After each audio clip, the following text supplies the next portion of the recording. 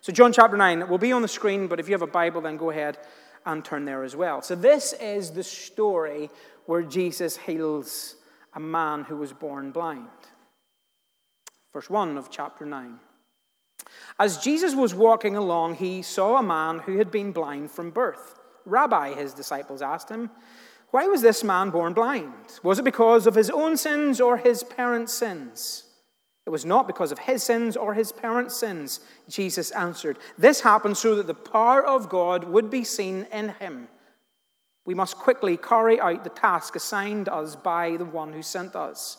The night is coming, and then no one can work. But while I am here in the world, I am the light of the world.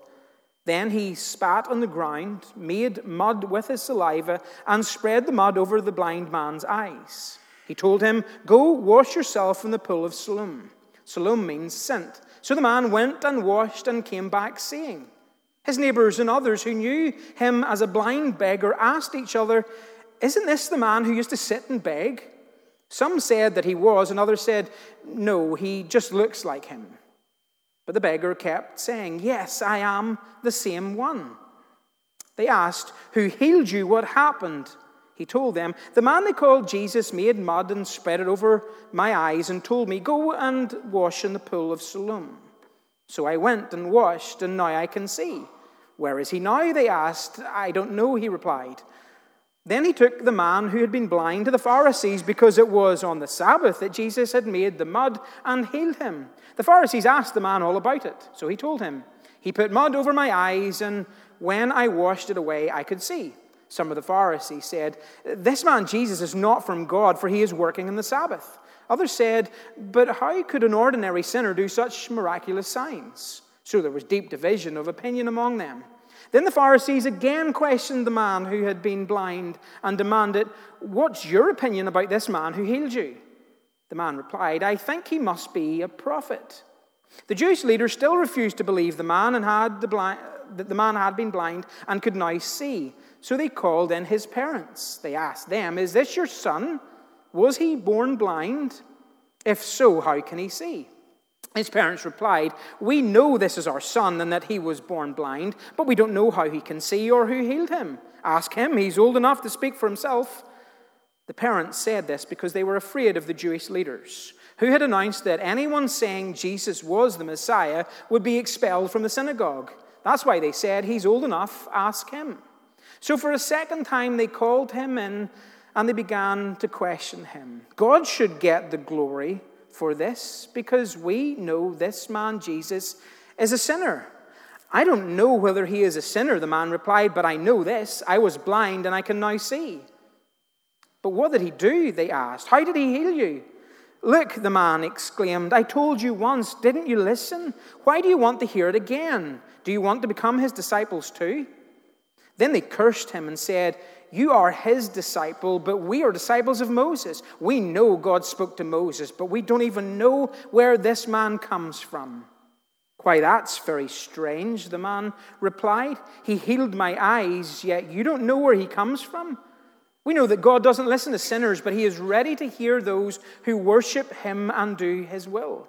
Ever since the world began, no one has been able to open the eyes of someone born blind. If this man were not from God, he couldn't have done it. You were born a total sinner, they answered. You're trying to teach us? And they threw him out of the synagogue. Verse 35. When Jesus heard what had happened, he found the man and asked, do you believe in the Son of Man? The man answered, who is he, sir? I want to believe.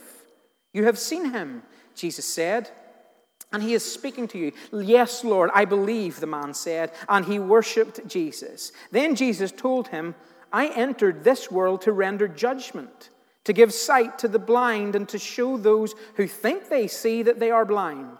Some Pharisees who were standing nearby heard him and asked, are you saying that we're blind? If you were blind, you wouldn't be guilty, Jesus replied, but you remain guilty because you claim you can see. Let's pray. God, I want to thank you for your word. I want to thank you for this chapter. I want to ask, God, that as we come to unpack this, a long chapter, I pray, God, that you by your Holy Spirit will open our eyes to the truth and to your message and to your gospel and to the beautiful, beautiful themes that are in this passage. So if we've read this passage before, give us fresh eyes. Open our eyes, open our ears, open our hearts. Will you prepare our hearts? Will you transform our hearts? Will you help me? I ask for your help this morning.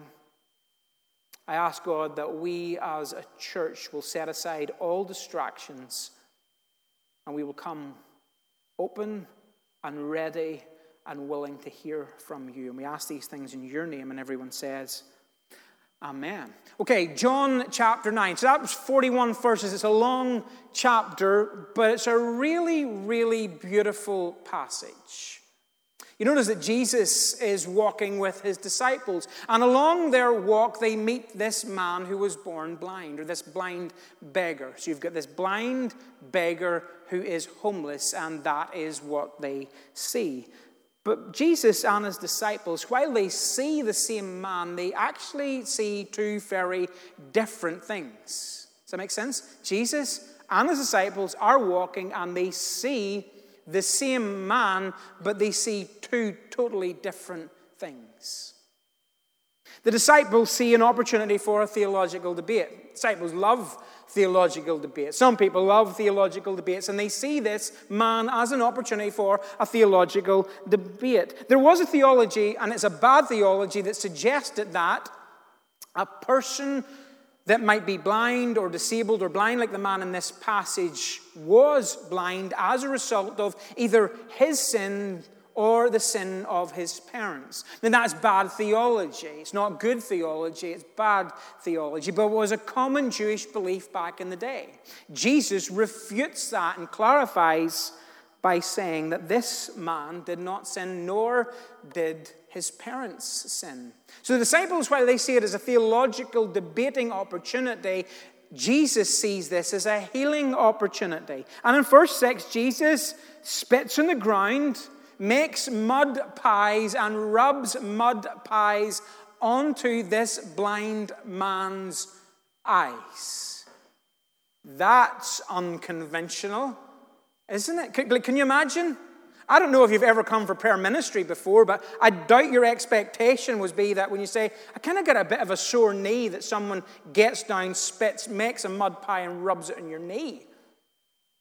I don't think we've ever done that in Willowfield before. Maybe today would be the first. But it's strange, isn't it?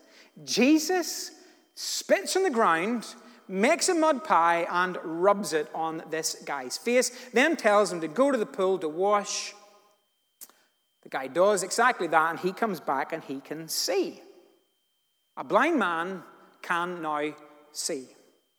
There's a crowd in this passage, and they don't believe their eyes. That's our second point.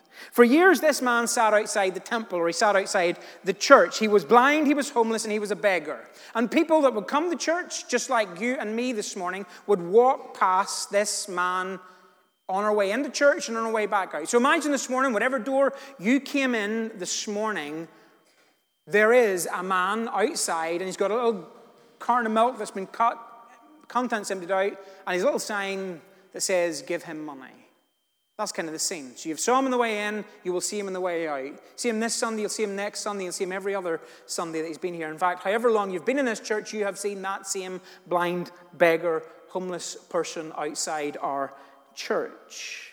So here's the thing. The man in our story is blind, but isn't it interesting that the actual people who can see are also blind to this person?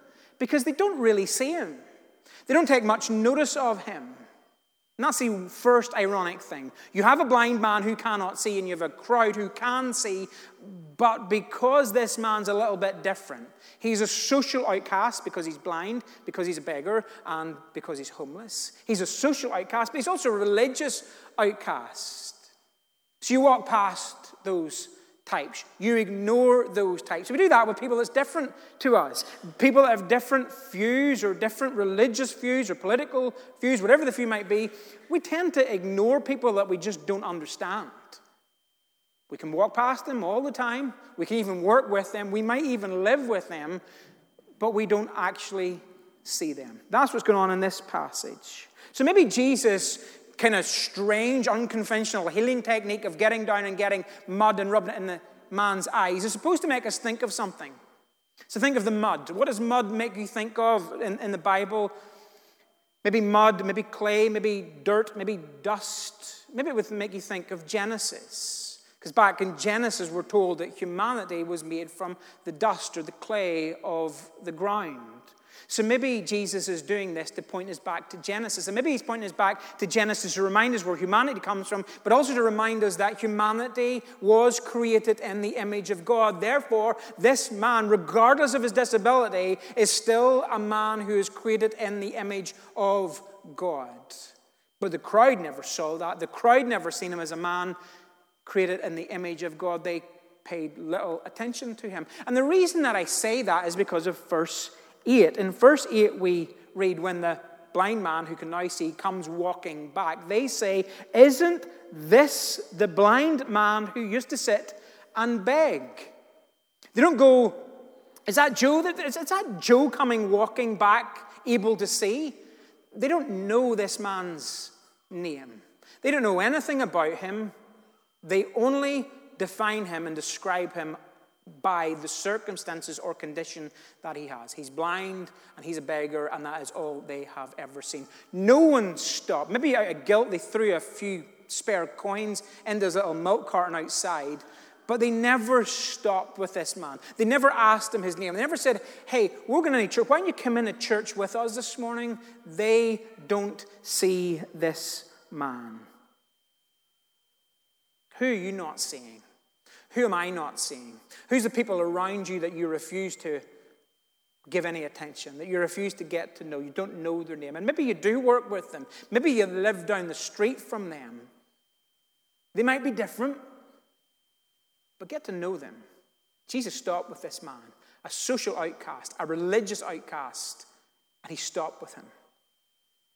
So you've got this blind man who can now see. You've got a crowd that don't believe their eyes, because when they see the man, they even think it might be someone that just looks like him. They don't believe him. The blind man is now healed, now gets questioned. That's what happens in our next number of verses. So the crowd, instead of celebrating this miracle, question the man. They don't believe him. Skepticism can blind us to God. Skepticism can blind us to a miracle. Skepticism can blind us to an encounter with God. And I guess that's no real surprise, because logically or scientifically, we might not be able to work out how Jesus, how can you rub mud on someone's eyes, tell them to go and get a dip in a pool and they come back and see? We can't make sense of that. So my logical, skeptical mind refuses to accept Jesus or accept this miracle. So we kind of get that. But here's what we maybe don't get, and what we will see in this passage is that skepticism can make you blind, but religion can also make you blind. And that's exactly what happens with these Pharisees. If anyone should celebrate and if anyone should get this miracle, it should be these Pharisees. But they don't get it. They don't see it. In verse 14, the Pharisees don't like the fact that Jesus has made mud pies on a Sabbath. Imagine being Jesus and getting down and spitting on the ground and making mud pies. Because that's work. Don't you know that is work? Because every good Pharisee, you want to be a good Pharisee? Every good Pharisee knows that very action of spitting, lifting mud, and then having to knead it together in a baking type motion is work. And you don't work on the Sabbath. So it doesn't matter that some dude can see. It doesn't matter that someone has been healed. What really matters to the Pharisees and what they only see in this passage is the fact that Jesus made some mud pies on a Sunday. Tut, tut, tut. Tut, tut, tut. Can you see that religion and rule-keeping and traditions and secondary things that we make sacred things can make us blind, blind to Jesus, blind to a miracle, blind to an encounter with God. And from verses 15 through to verse 23, the religious leaders question him. In fact, they probably interrogate this poor man. He's just been able to see. The people who should get it interrogate this man. And it's obvious that they don't come to a joint consensus, because we're told that some people think, well, this person's clearly a sinner. Jesus is a sinner because he makes mud pies on a Sabbath. And other people are kind of saying, well, he can't be a sinner because how could a sinner do these miracles? The bottom line is these theological brains of the day, and don't forget, in this room of this passage, chapter 9, you have some of the best theological minds of the day, and they don't get it. They can't see. Verse 17, the experts, Pharisees are experts. They know the Bible inside out. These experts ask the blind man who can now see what he thinks of Jesus.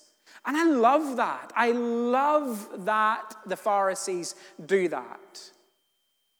Because here's the deal, it's so ironic. They're not intending it to be ironic, but it's so ironic. Here you have this blind, homeless beggar who is a religious and social outcast who, post-healing, no one asked his opinion.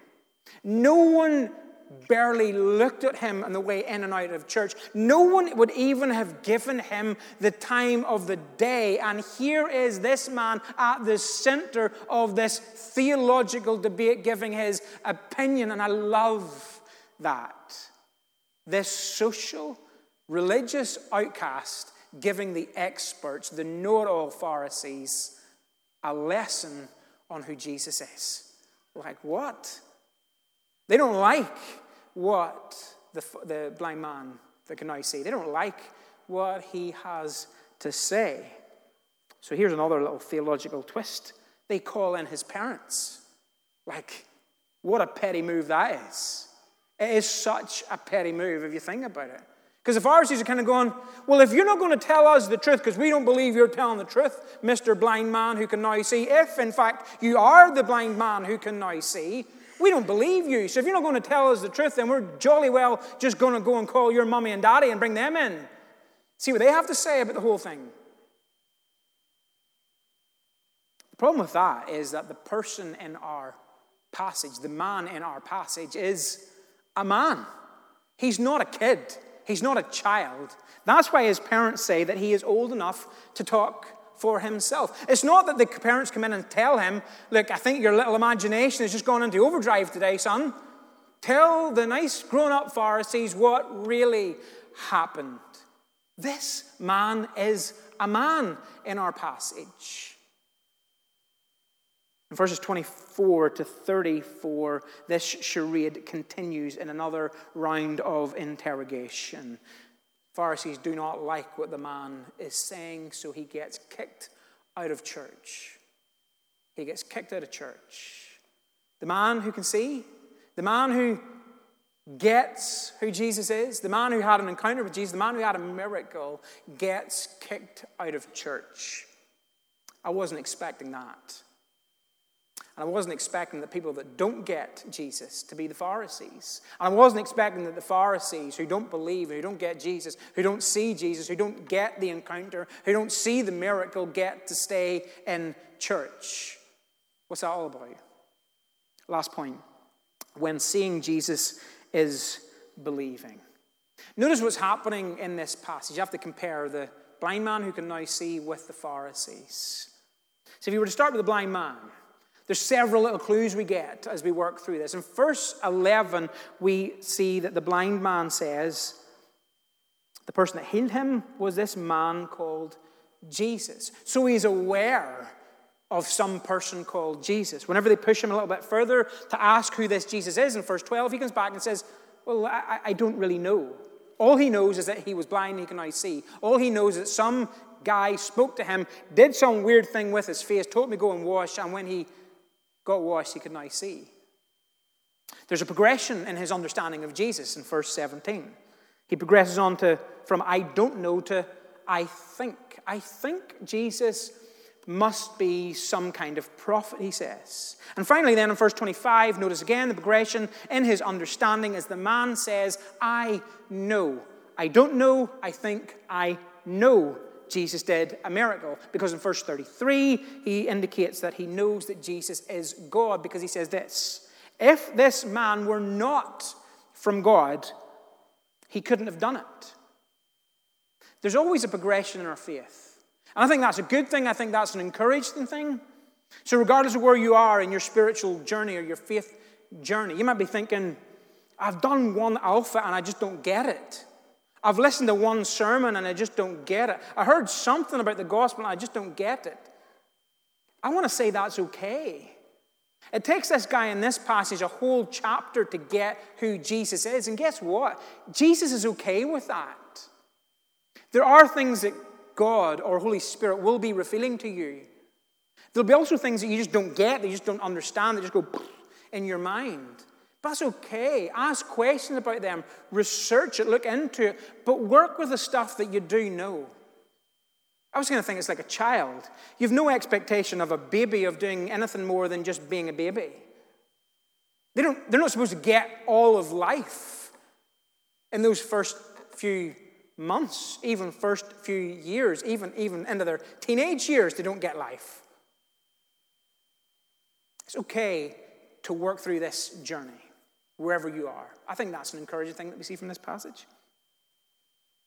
Here's the other thing.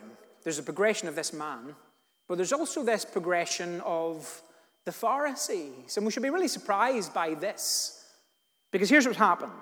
The guys that were supposed to get it don't get it. In verse 16, they say that they don't know Jesus. They don't know who Jesus is, and there's no joint up thinking. There's no consensus as to who Jesus is. There's just deep division at this point. In verse 18, we're told that they refuse to believe in this miracle, or they refuse to believe in Jesus. In verse 29, they don't even know where Jesus is from. And then in verse 40, finally, we see that they don't even know that they are blind. Because with a tone of incredulity, they come back to Jesus and they say, are you saying that we're blind? In verse 16, they claim Jesus is not God. In verses 16 and 24, they see Jesus as nothing more than a man. And then finally in verse 24, they see Jesus as a sinner. And you have to take both those and just compare them. You have to look at the man, you have to look at the Pharisees, and you have to look at the man he didn't know, but then he thinks, and then he does know. The man sees Jesus as, first of all, a man, then as a prophet, then as a God. The disciples just go the opposite way, the exact opposite way. And in fact, they end by calling Jesus, the Son of God, a sinner. And as I said before, here is the shocking thing. The person who gets who Jesus is gets kicked out of church, and the group of people who don't get who Jesus is gets to stay in church. So what's going on in this passage? Chapter 9 is a story where we have a man who was always blind, but who can now see. Chapter 9 is a story about a group, a crowd, who could always see, but because of their skepticism, they cannot see Jesus and they cannot see this miracle. Chapter 9 is about a group called the Pharisees, who in our chapter could always see, but because of their religion, because of their rule keeping, because they don't like what Jesus does, because they don't like what they see in Jesus, because they don't like the fact that Jesus associates with the religious and the social outcasts, because they don't like when they look at Jesus that Jesus welcomes those types of people into church, into his kingdom. They don't like what they see, so their religion has them blinded. Here's the ironic thing about this chapter, if you haven't spotted it already. We think, as we read this passage, we think this is no more than a passage about one man who was blind, but he can now see. One man who was blind, but now he can see. Well, in actual fact, this is a chapter where everyone is blind apart from this one man.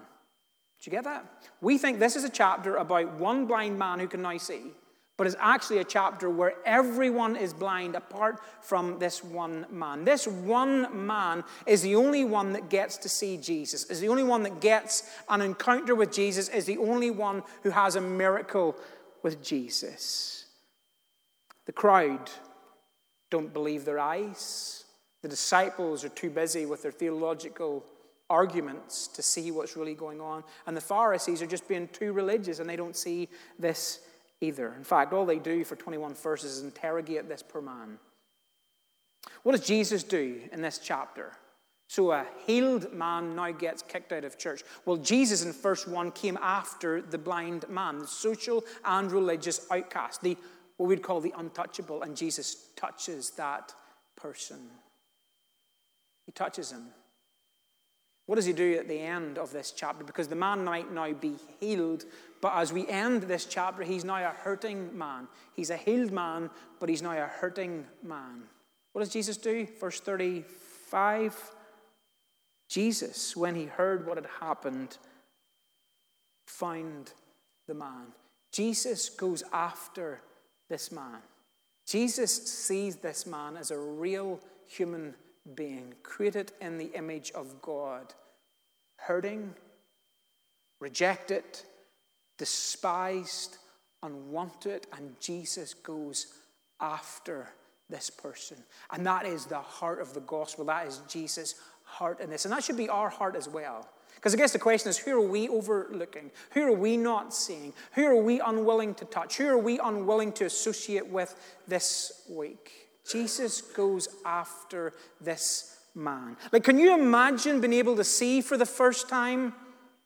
And all you have seen in chapter 9 are just a group of people who will not believe you. Can you imagine getting your miracle, your sight?